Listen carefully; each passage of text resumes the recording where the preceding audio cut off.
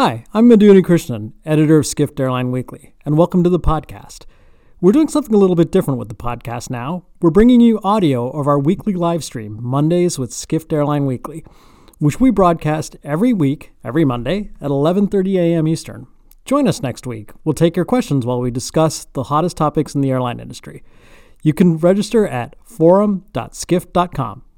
Hi, and welcome to Mondays with Skift Airline Weekly. I'm your host, Madhuni Krishnan, the editor of Skift Airline Weekly, and I'm joined today by Jay Shabbat, Skift Airline Weekly's senior analyst and co-founder. Good morning, Jay. Good morning, Madhu. So we're having a little bit of technical difficulty in Jay's, I don't know if all of you can see Jay, but his audio is coming in clear, and we hope to get his video back. There he is. Before we get started, Jay, I just wanted to tell our listeners, if you have any questions, you can use the chat function on the Riverside platform to ask questions. We'll take them as they come in. And as usual, if you want to hear more, if you want to see more, go to airlineweekly.com to check out the latest issue. And if you're not a subscriber, drop us a line at airlineweekly@airlineweekly.com. Jay, we got some big news at the end of last week. LATAM, one of South America's biggest carriers, and one that's really intermeshed in the world's airline system through alliances and joint ventures, and etc., filed for bankruptcy. So this is COVID's biggest victim, right, in terms of airlines? Yeah, biggest one. So we've had Virgin Australia, we've had Thai Airways, Avianca, couple that were sort of in it right before the pandemic, like South African Airways. But LATAM is a big one, and not only just big, but it was a very successful airline. I mean, it was strong, it was strategically well positioned, so it was somewhat of a surprise that they had to file. Ultimately, they just they had a lot of debt that they couldn't pay, and they were due to pay dividends, and so they got into a situation where that was really the only alternative. Well, so you said it was a very successful airline. Let's explore that a little bit. Because successful airlines tend not to file for bankruptcy.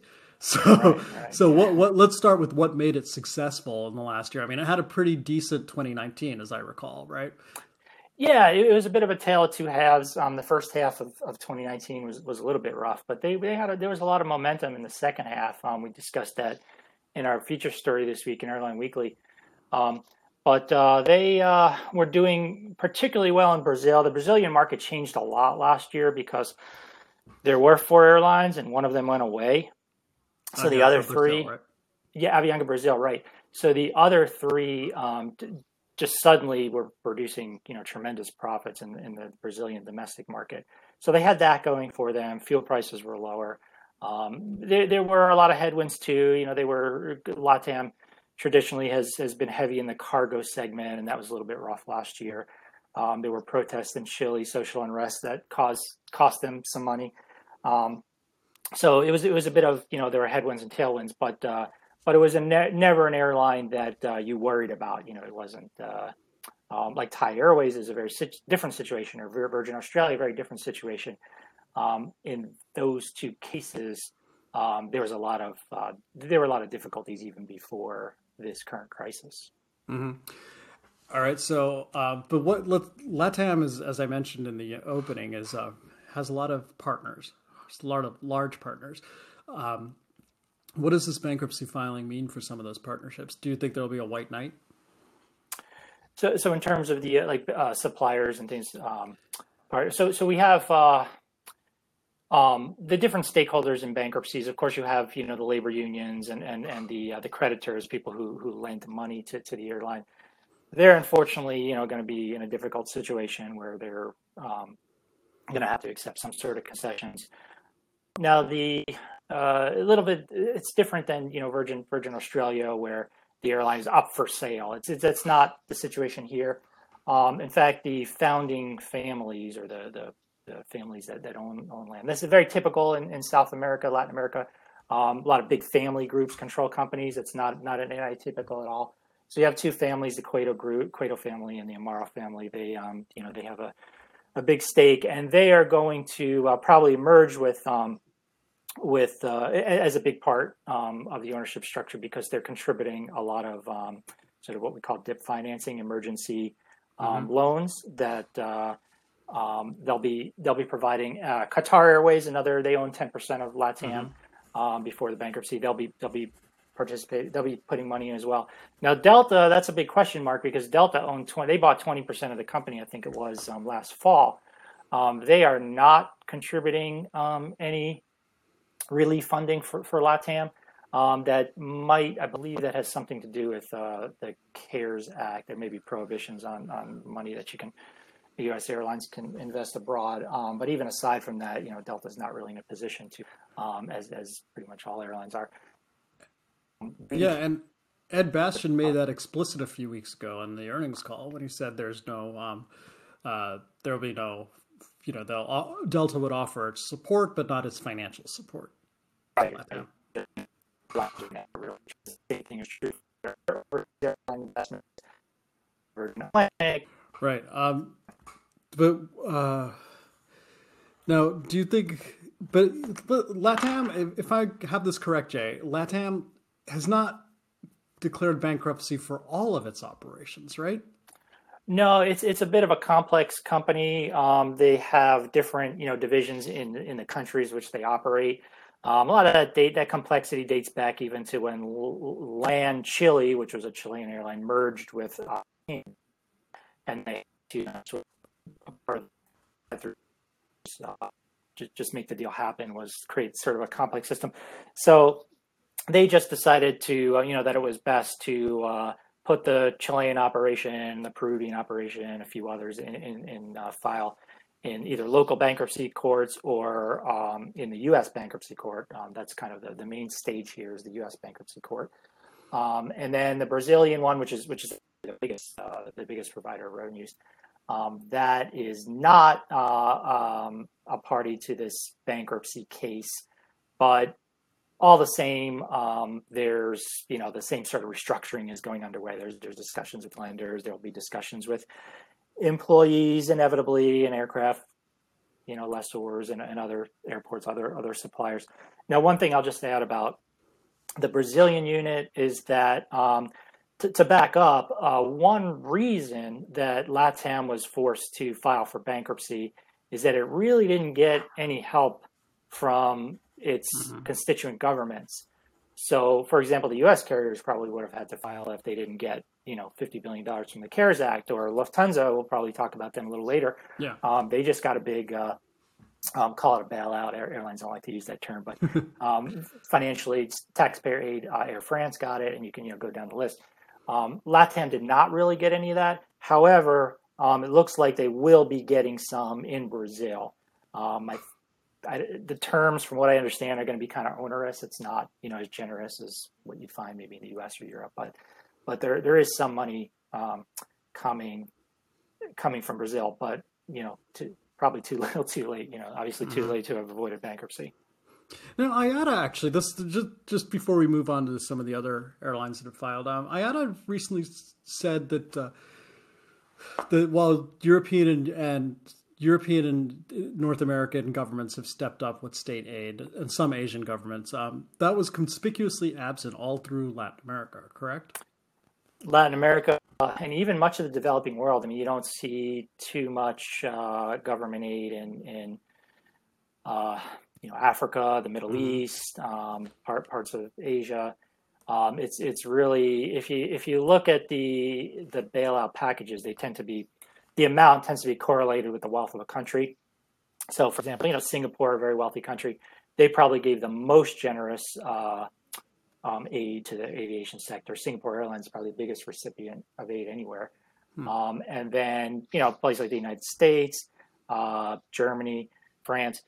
A couple of interesting, exceptions. Canada hasn't really done much to support their airlines, at least not yet. It's been more in the form of provide some assistance to airline workers, but that I haven't seen much there. So it's it varies by country, but in general, that's true. As IATA correctly pointed out last week, the aid has been much more generous in the wealthier countries, wealthier regions. Right. Now, Another, which I guess makes sense, right? I mean, the right. money these are wealthy places, so they can afford. The U.S. can, if they're doing a $2.2 trillion stimulus, they can perhaps afford to, give some of that money to airlines. Where South America, in particular, a lot of these countries are, just face extremely difficult macroeconomic situations, with currency depreciation and all sorts of distress. Right, and there's also been a tendency in Latin America to view airlines as sort of the air travel as the domain of the rich, and to tax them like they're cash cows. Right, I mean the airlines have complained, and IATA has complained for years about onerous landing fees and taxes on air travel, because it's seen as just sort of a wealthy, not as integral to the economy or to sort of the transport infrastructure as it is seen in other parts of the world. Yeah, and it is kind of true. I mean, the air travel penetration is just not as deep in a lot of countries. I mean, a place like Brazil, like a lot of that traffic is corporate traffic. Over the past decade or so, there's been more leisure travel. That Brazil's developed some of the beach resorts up in the Northeast and things like that. But you're absolutely right. It's not. It may not have that kind of mass public support as you'd find, for example. I mean, airlines everywhere they're always, they're people have love. The public has love-hate relationship with Right. but but in Brazil, it does tend to be the average person maybe a little bit less feels like they have less skin in the game because they travel. They're not traveling as much. The notable exception to that is Singapore, which seems to have a love relationship with airlines. Yeah, it's a big part of the economy over there. Yeah. So let's switch quickly to Thai. There was no state aid. There's no rescue package that came to Thai, but Thai was a troubled airline before the pandemic caused a collapse in air travel, right? Yeah, Thai has an interesting history. For the longest time, for decades, they originally date back to when SAS in Europe actually helped them get started, and for a while, SAS was in Scandinavia. SAS actually is come full circle here. SAS briefly had a ownership stake in LAN Chile actually for a while too, I believe. If you go back. Had no idea. Well, you have to fact check me on that. I'm probably shouldn't speak off the top of my head, but I do recall that they were SAS was they did it. I mean, they had Continental too in the U.S. They had a very active overseas investment strategy because their home markets are pretty small. They still have that problem today. But SAS, I guess, is a discussion for another day. Thai Airways, so they were helped out in the beginning by some foreign airlines, and then for the longest time, they were profitable for like every year. I think it was like 40 something straight years where they were profitable. And it wasn't that they were such a great airline in terms of, they were Singapore Airlines, in terms of being on like sort of the avant-garde of management and quality and all that. It just, Thai tourism is just so massive, and they just did it on volume. It was, they would bring people, and before, nowadays there's like 6 airlines in Thailand alone, and 1 million more that are flying, with extremely low fares into Thailand. So it's just a much more competitive business. But they went through decades where they were kind of, there wasn't a whole lot of competition, but yet a lot of demand. So they managed to, and the labor costs are low there. In general, the input costs are low. The government is very supportive of the industry there because it's so important to the economy. So they were just able to do okay. And then kind of about, I'd say, kind of around the global financial crisis, 2008, 2009, things started to really turn bad. And then by about, I think, 2014 was just like a horrible year where they just lost all this money. It's the competition. It's there's a lot of internal politics. It's a state-owned company. It's, they kind of fell behind in quality. They had a even today, they have a very extremely complex fleet. So not a lot of efficiency there. So it was, they were a very sickly airline even before this crisis. So the silver lining here is that this might be an opportunity for them to, bankruptcy is sometimes an opportunity for an airline to, get their cost structure corrected and competitive. And, we'll see. It might not be easy, but it won't be easy, especially, given the current demand environment. But they probably have their, at least they have a fighting chance now to. And there's no way the government would let Thai go kaput, right? Completely. Hard to believe. I mean, yeah. there was from what I've just read from the local newspapers over there, there was a big debate on, what should we do? Should we just pull an Alitalia and just throw another couple $1 billion at them and let them, or should we put them through the bankruptcy process and try to let them reform that way? And all they decided to do. But I don't think there's any serious chance that they were going to, just let the thing die. I mean, it's pretty important to the economy. I mean, arguably they don't need it because they have so many other airlines, but it's kind of the country's only long haul carrier. It does, it does provide a lot of jobs and things like that. So, right. Do you think there's if you'd speculate or look into your crystal ball, do you think with all these other carriers that are in Thailand, do you think there's a possibility of a merger or investment from some of the private sector companies into Thai? Yeah, well, there was talk last week that Thai AirAsia, which is the local affiliate of the AirAsia that the big one in Malaysia, that they might want to, that they've actually been talking to some of the other players. Now we don't know who they are. There's two foreign players that have come in and set up joint ventures, kind of like the one AirAsia has. They're VietJet and Lion Air. Lion Air being from Indonesia, and VietJet Vietnam. And then there's a couple others, Bangkok Airways and stuff. So that could be mergers. It's one way to if you have this intense fair competition, one way to perhaps get the fares up a little bit is to that we might see that. The problem though with mergers is that right now mergers cost money. And there's not a lot of capital to go around. It sometimes takes a few years before you are able to realize the synergies from mergers. Sometimes or always. And maybe always. I mean, sometimes you get you can get the prices quickly up. You get airfares quickly up if you kind of remove all the capacity out of the system. But it's there's a lot of risk involved. So Thai Airways, a recovery process not as smooth as silk. Not as smooth as silk. See what I did there? Yeah, very good. If any of you remember Thai's advertising campaign from the 80s and 90s, I believe. It was Thai smooth as silk. I have visions of that purple color. Yes, with the very elaborate design on the tail. Right. All right. Let's switch over to Lufthansa, which is not bankrupt, but which has become Germany's flag carrier again, in a manner of speaking. Yes. Right. Yeah. What I mean, that just happened over at the end of last week, and I believe the board of Lufthansa is evaluating the state aid package today. So let's talk about that a little bit. What does this mean, and what's going on? So Lufthansa closer to LATAM than they are to Thai. A lot closer to LATAM in the sense that they were a healthy airline going into the crisis. Not the most profitable. If you look at Europe's big three airlines, which it's Lufthansa, IAG, and Air France KLM. Lufthansa was in the middle. IAG was the one, in recent years that have just, been doing really well, producing a lot of profits, very high profit margins. Air France has been kind of the laggard. But Lufthansa's kind of been in the middle. And their story, Lufthansa is it's a big empire. Mm-hmm. You have a lot of different parts of the Lufthansa empire. The core Lufthansa airline itself, the one with, Lufthansa brand on its side, flying from Frankfurt and Munich, that has been doing pretty well. They had a good 2019.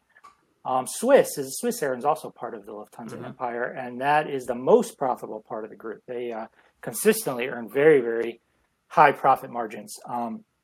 Interesting to see, what will happen to them going forward, because it's an airline very dependent on premium demand, maybe in short supply with the economy. And so you have Lufthansa mainline, we call it mainline, and then you have Swiss doing just fine. But then you have parts of the business like Eurowings, which has just been a constant headache, constant money loser. The cargo business hasn't been great. The Brussels Airlines is also part of the group. Austrian, they've had problems with that. So it's there's a lot of different parts. Some doing well, some doing. Here's the interesting question: is now that they've got all this state money, which buys them time. They don't have to worry about running out of cash anytime. It's certainly not this year. the question will be is, to what extent are they going to change their business model? Is it going to be like, okay, we'll kind of more or less do the same things the way we did before, but just make sure our costs are lower and whatnot?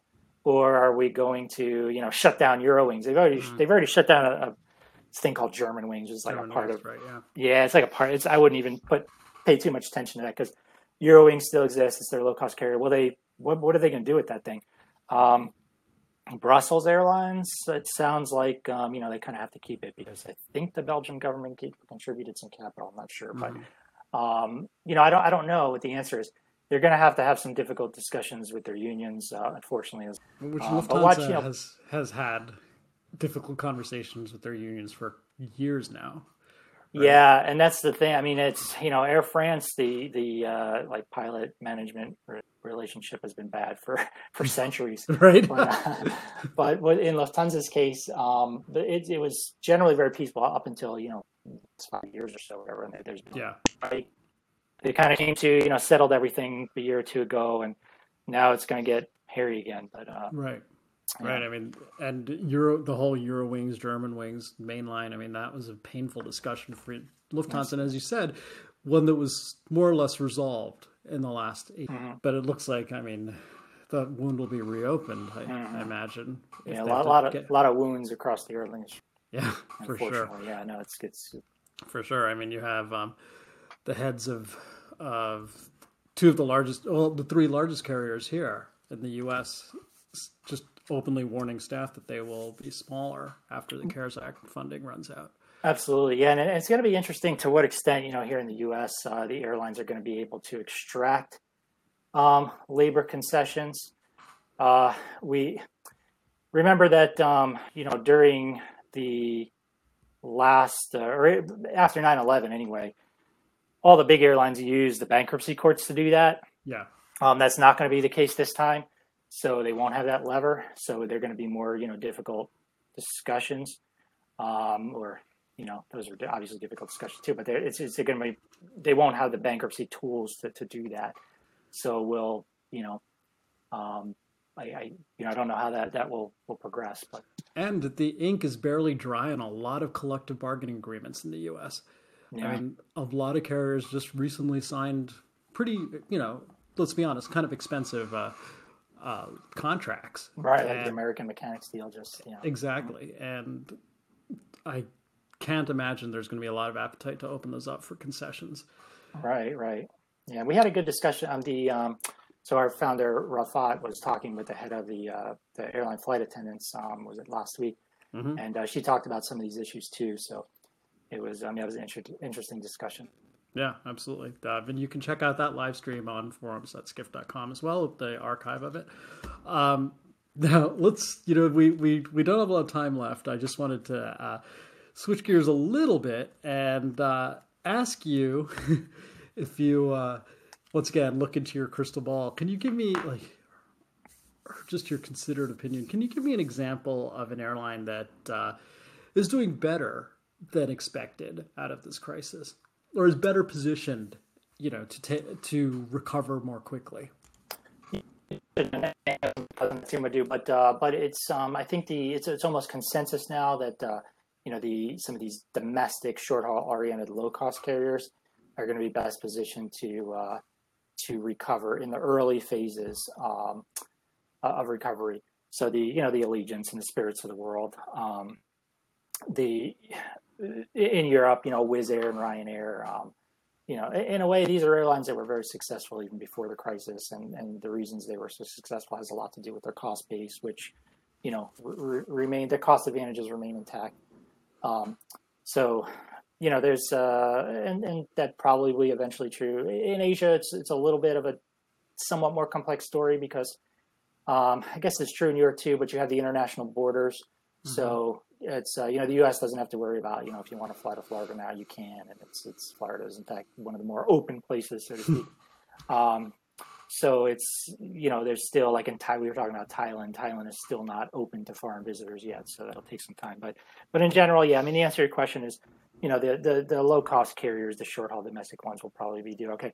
U.S. in general, the U.S. is really not that badly positioned overall. Like there was, one thing we wrote in Airline Weekly this week is that it's not inconceivable, and we were kind of building off a comment by American's Doug Parker that the U.S. airlines, a lot of them can make money next year. I mean, if you think about, demand doesn't have to come back that much. If you think about just all the capacity coming out and all the costs that are coming out, and maybe we'll even have a vaccine administered by the end of 2021. So it's not an inconceivable point. I'm not saying it's not a prediction, but it's something that could happen. And the U.S. is just so, it's so consolidated, so over the years, it's so disciplined. I mean, some of these airlines, we talk about like even a Delta. Ed Bastian was the one who basically, managed Delta through bankruptcy. He knows how to do this. There's a lot of institutional memory among U.S. airlines and how to manage these crises. So, and fuel prices are really low. So it's not an inconceivable thing.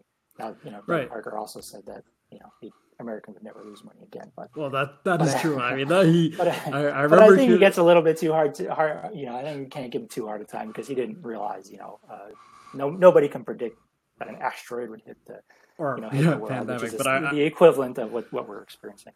I rember hearing that comment when he made it, and think.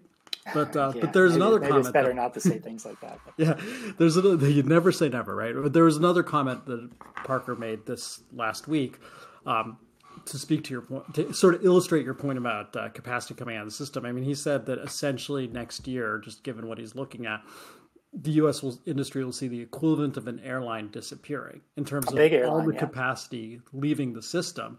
Mm-hmm. Will be the equivalent of like, I think it's 20%. He said like. It could be as high as 20%. I mean, just of all the capacity, we could be at a situation where there's 20% less capacity in 2021 than there was. So that's essentially, like taking a Delta, a United out of the system. Yeah. Which is kind of remarkable. That's a lot of capacity that's coming out. And speaking of United, do you think there are some airlines that are less well positioned?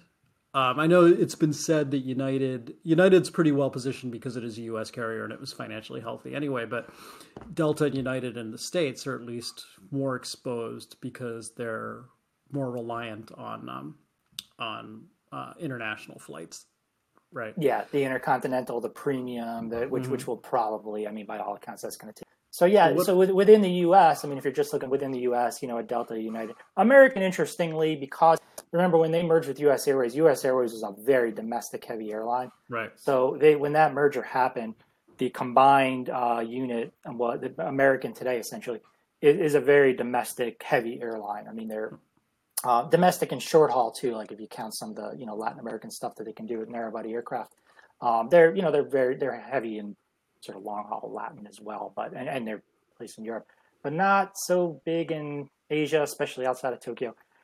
So they might, if domestic is in short haul is where the action is at in the next year or two, American, then a Delta and United. Outside of the U.S., if you want to pick companies that are airlines that are, look to be in real big trouble, you just have to really feel for a carrier like Cathay Pacific, which has just gone through, one crisis after another. So there's, and then there's, your cases, your bankruptcy cases, which we talked about earlier, the challenge of. Yeah, Cathay had almost a year of civil unrest to deal with in its home market. Now, a pandemic and possibly more civil unrest to come. And they're heavily exposed to cargo, which is right now. People be careful when you hear airlines talk about cargo is doing very well right now in speaking, but it is still a much smaller global cargo market than it was in, call it 20. A lot of these trade wars started and, now it's, who knows, but, so yeah, Cathay is one that will probably have a rough time. We'll see if Air France can get its act together to recover in Cathay, but, there's another one to just think about. Air Canada too is an interesting situation, very healthy airline going in, but not a lot of government aid, very dependent on intercontinental, very dependent on connecting traffic. Connecting, right. Yeah, that'll be interesting, especially, the U.S.-Canada border is still closed, I believe. Yeah, I think So, so. Yeah, who yeah. knows I when mean, that will I reopen. think there's going to be flights right. But for an airline dependent on its far-flung Absolutely, destinations, that's problematic. Right. Are we not getting any questions today, Madhu? We did not get any from the questions today. masses. You know, sometimes you get the elevator and sometimes you get the shaft. And with that word of wisdom, let's wrap it up. Jay, I want to thank you for joining us this week. Thank you. And once again, if you have, we will be rebroadcasting this as a podcast later in the week. Get it wherever you get your podcasts. And the replay of this video will be on airlineweekly.com. Check us out. And if you want, if you have any questions about a subscription, check us out at Airline Weekly at airlineweekly.com. And per usual, if you have any feedback, drop me a line at mu@skift.com. Thank you and goodbye.